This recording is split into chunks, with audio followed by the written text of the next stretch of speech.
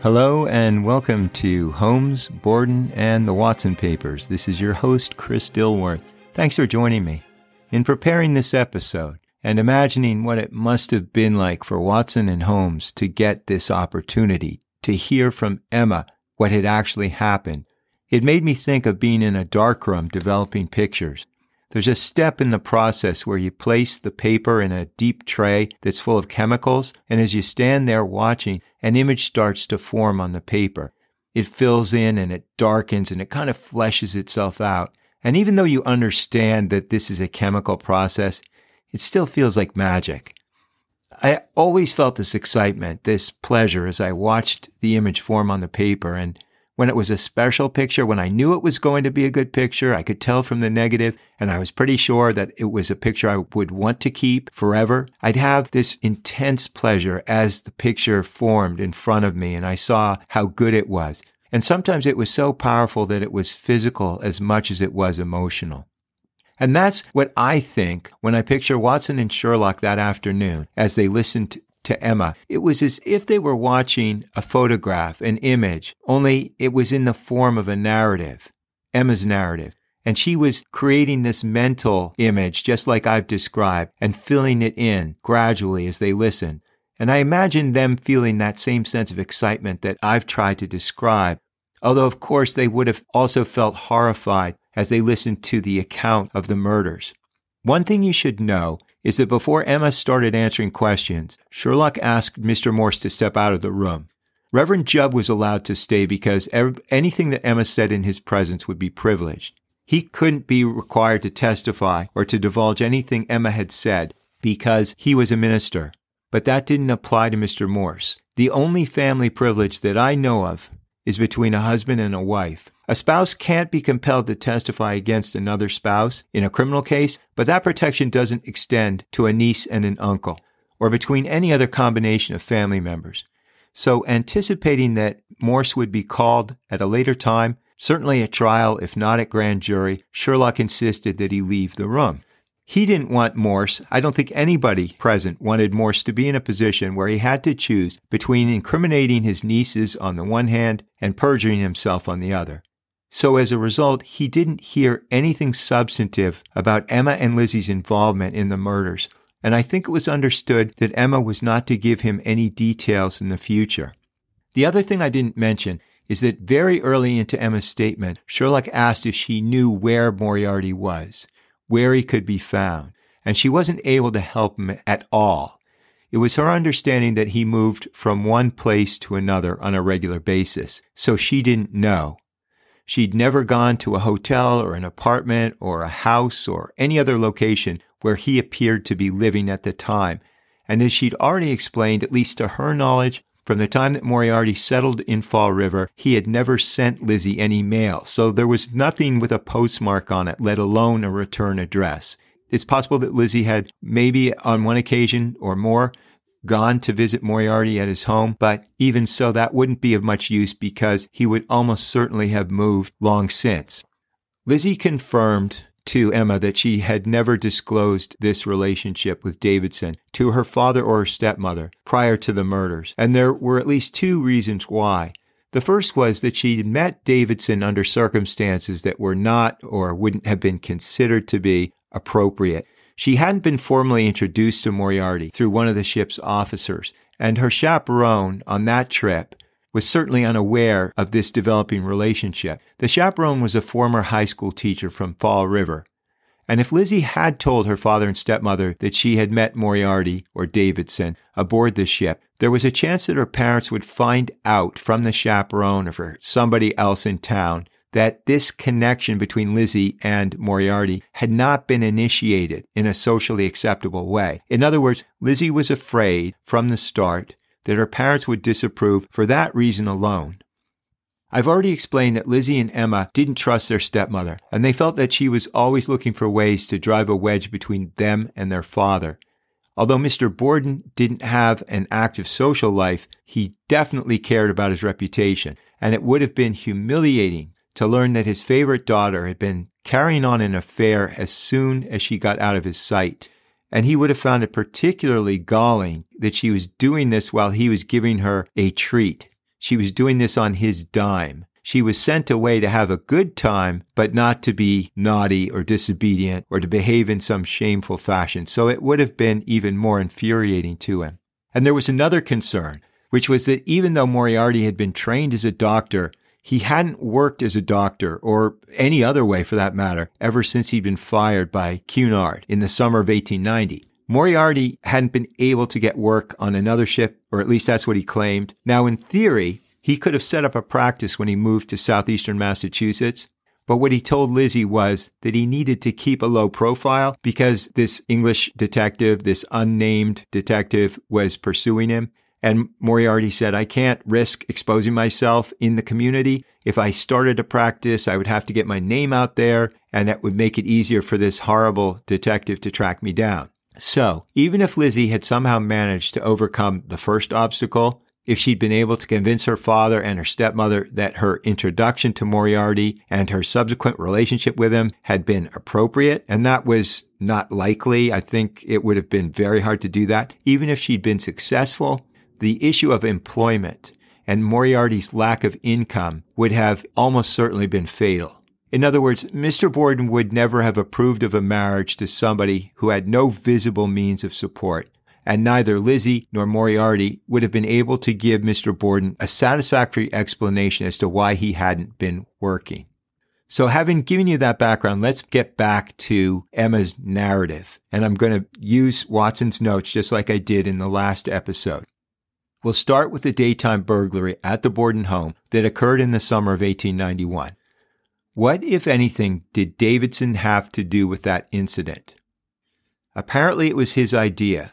Lizzie had told him that her father kept a lot of his business records in his bedroom at home, and she and Davidson were determined to find out what he was worth. They were already talking about how they might get their hands on his fortune, and they wanted to have a good idea as to how much was there. Davidson had done some research at the Bristol County Registry of Deeds, and he'd compiled a list of Mr. Borden's real estate holding. And so this not only told him what Mr. Borden owned, but it gave him a pretty good sense of what he was worth, at least as far as his real estate holdings were concerned. And it also confirmed that Mr. Borden had no debt.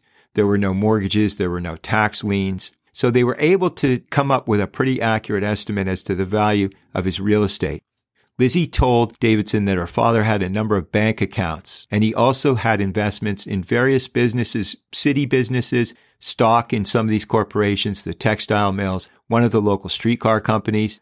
She'd been in his bedroom occasionally. She had to go through sometimes to get linen because the sheets and the towels were kept in a closet or a dressing room off Mr. and Mrs. Borden's bedroom, and on a few occasions, she'd had the opportunity to poke around on Mr. Borden's desk and see what there was, so she knew there were some financial records.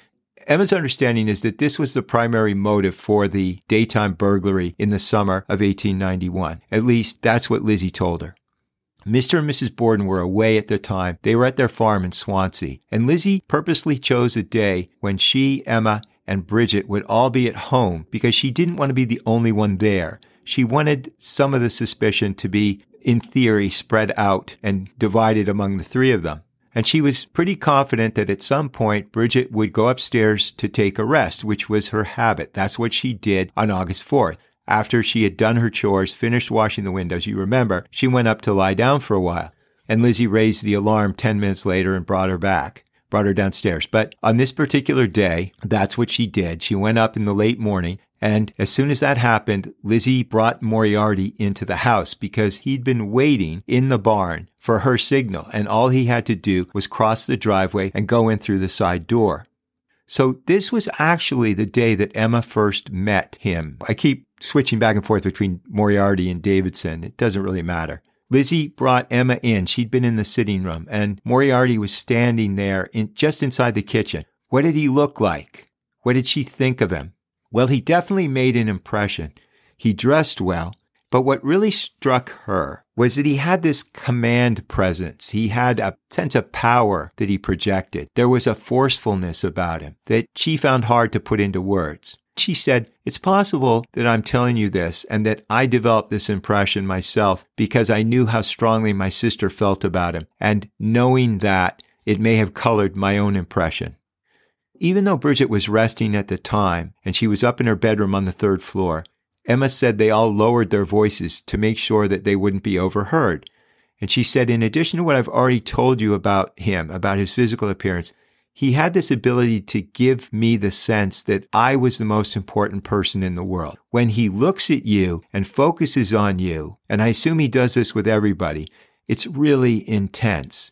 You get this feeling that nothing in the world would break through, that all he wants to do is talk to you and hear from you and have this one-on-one contact with you. It's like nothing else is on his mind. It's a remarkable feeling, and he's able to do it in a way that felt genuine. Did this make me uncomfortable? No, it wasn't that type of attention. It didn't feel inappropriate. I'm not saying that it was genuine. It may have been completely insincere, but it didn't feel insincere. It was disarming and flattering. So it was evident to me within 5 minutes how hard it would be to resist his attentions.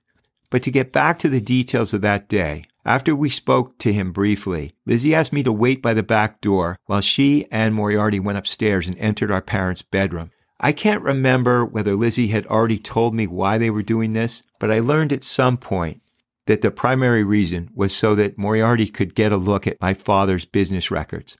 You've asked me what I knew about their plans, their long-term plans. At that time, I don't remember hearing anything specific from Lizzie. Obviously, from what you know already, Lizzie and I were anxious about my father's estate, and we felt that we'd been kept in the dark in so many different ways. We really wanted to know what he had. We wanted to know everything, every aspect of his finances, and we knew he wasn't going to share that with us. So in that sense, I was in favor of this plan to search his records and get a clear picture of what he did have. I don't know how they got into the bedroom. I assume that Davidson picked the lock, because I know it was my father's habit, and also my stepmother's, to lock the door when they were out of the house. And as for the theft, the money and the jewelry, as I understand it, that was Moriarty. He found quite a bit of cash, and he took it. In addition, he left with my stepmother's jewelry. That may have been at Lizzie's urging, because she knew that it would really upset my stepmother. I can't tell you whether Davidson had intended from the start to steal whatever he could find.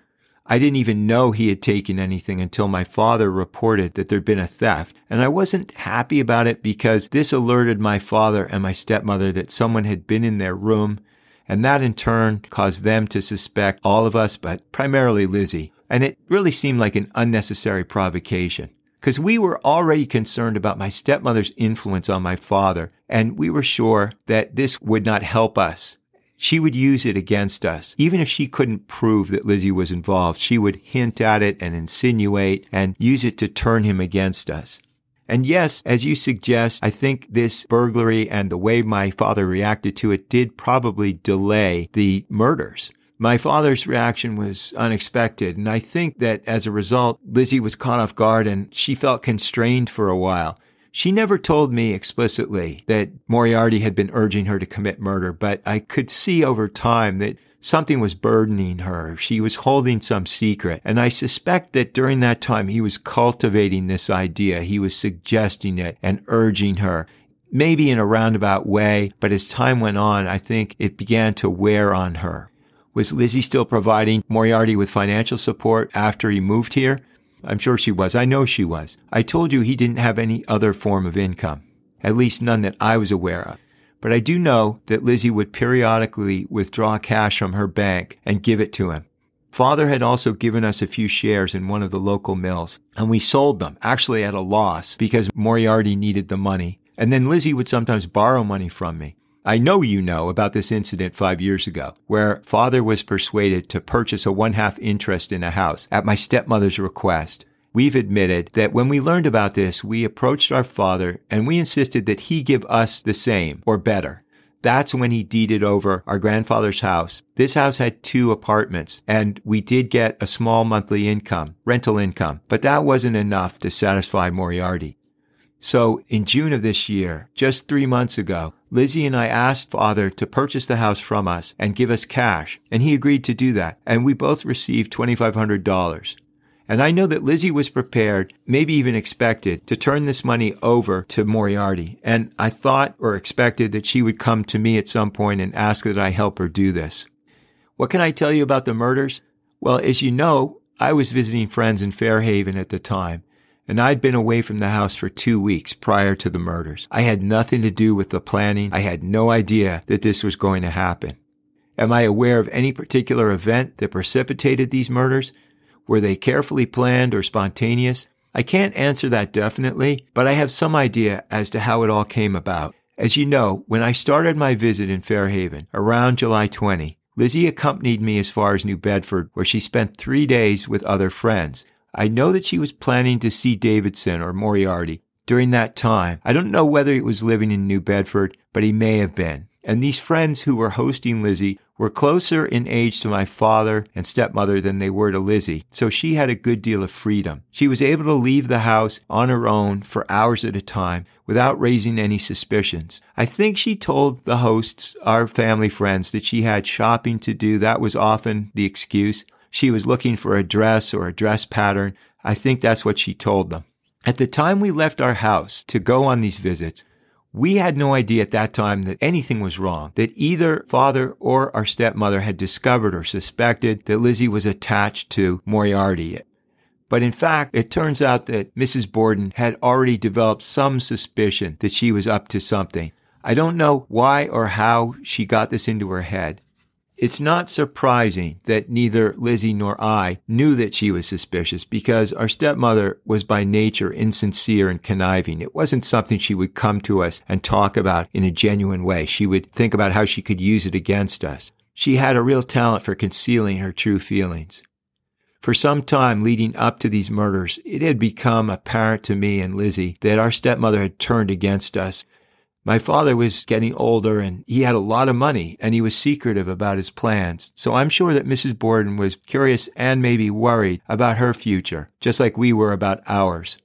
You may have heard the rumor that Lizzie met with a lawyer in Providence about a week before the murders to ask him about probate law. I don't know how that information got out, but it's true. Lizzie wrote me the night she came back or maybe the next morning and told me what she'd learned, and she was clearly upset about it, and she was worried, and so was I.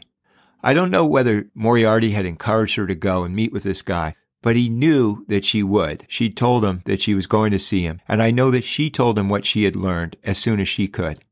It appeared that Father was making an inventory of all his assets, maybe in anticipation of executing a will, but that wasn't the precipitating factor for the murders. Instead, as you've suggested, what prompted Lizzie and Moriarty to act was the knowledge that they'd been discovered. When Lizzie came back from New Bedford, about 10 days before the murders, something was different. It was absolutely unmistakable. Both my father and Mrs. Borden were behaving differently. Father wouldn't meet her eyes. He seemed to avoid her, while Mrs. Borden was acting smug, almost triumphant whenever they crossed paths. It was clear to Lizzie that they'd discovered something, and she suspected correctly that it had to do with Moriarty. At first, she thought that someone may have seen them together when she was in New Bedford, but when she thought back on it and replayed it in her mind, she couldn't think of any way that somebody could have discovered them because they'd been really careful as to how they met and where they met. So then it occurred to her that somebody, almost certainly Mrs. Borden, had gone into her bedroom while Lizzie was away and had searched it. And Lizzie, of course, had kept all of Moriarty's notes and letters. Even though she had hidden them, if somebody was looking for them, that person could find them. And that's what happened. So, suspecting that someone had been in her room and gone through her letters, Lizzie went to her hiding place. She quickly determined that someone had gone through them. She didn't say anything to me about any missing letters. I don't think Mrs. Borden took any of the letters and turned them over to Mr. Borden. There was something about the way she'd replaced them, the way they were organized or left, that tipped Lizzie off, that made her realize that someone had been in there looking at them. What was that little parcel that Mr. Borden, my father, was carrying back? Yes, it did have to do with the murders in a way. It's connected, and I'll explain that when the time comes. It's not part of the narrative right now, but we'll get to it. At any rate, after Lizzie found out that someone had been through her letters, she wrote me in a panic and asked what I thought she should do. And then she told me that when I wrote back, I should put something on the envelope directing the post office to hold the letter until she called for it. And that would prevent Father and Mrs. Borden from intercepting the letter. And I know that she contacted Moriarty in the usual way by leaving him a note, and she told him about what had happened. Did Moriarty tell her to say that she'd been involved with a married man and that she'd broken up with him and would never see him again? No, that's not what he did. In fact, he urged her to arrange a meeting with Father and with Mrs. Borden as soon as possible, and he planned to attend. He said to Lizzie, we should acknowledge that we've been together, we shouldn't deny anything, and we should ask for their forgiveness and tell them that we're planning to get married.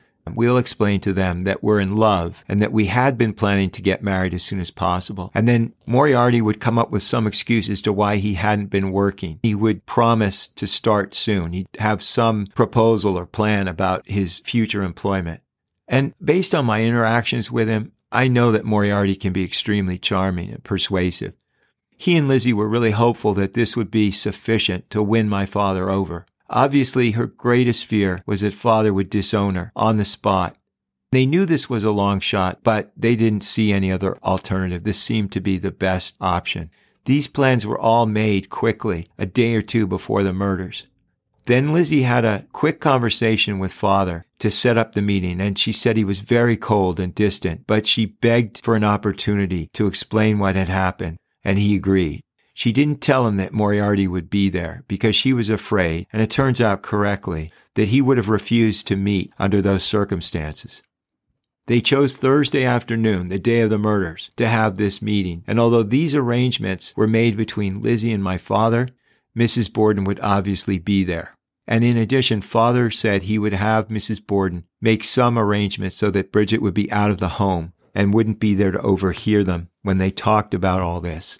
Now, Lizzie and I had been writing to each other every day during this time in the lead up to August 4. And in one of my letters, I told her that I had been in touch with Uncle John and that he was planning to visit probably on Wednesday, August 3rd. He might stay that night, but if he did, he wouldn't go beyond that. He'd be going home sometime the following day, August 4th. So Lizzie had this information in advance of the murders. And you asked about Bridget's schedule and what she would usually do on Thursdays.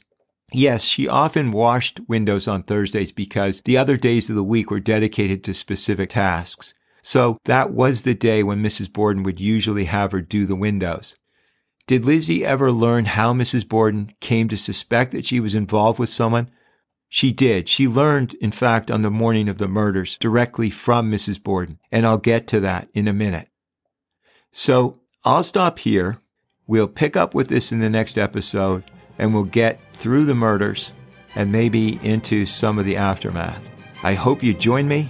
I look forward to it. And until then, take care.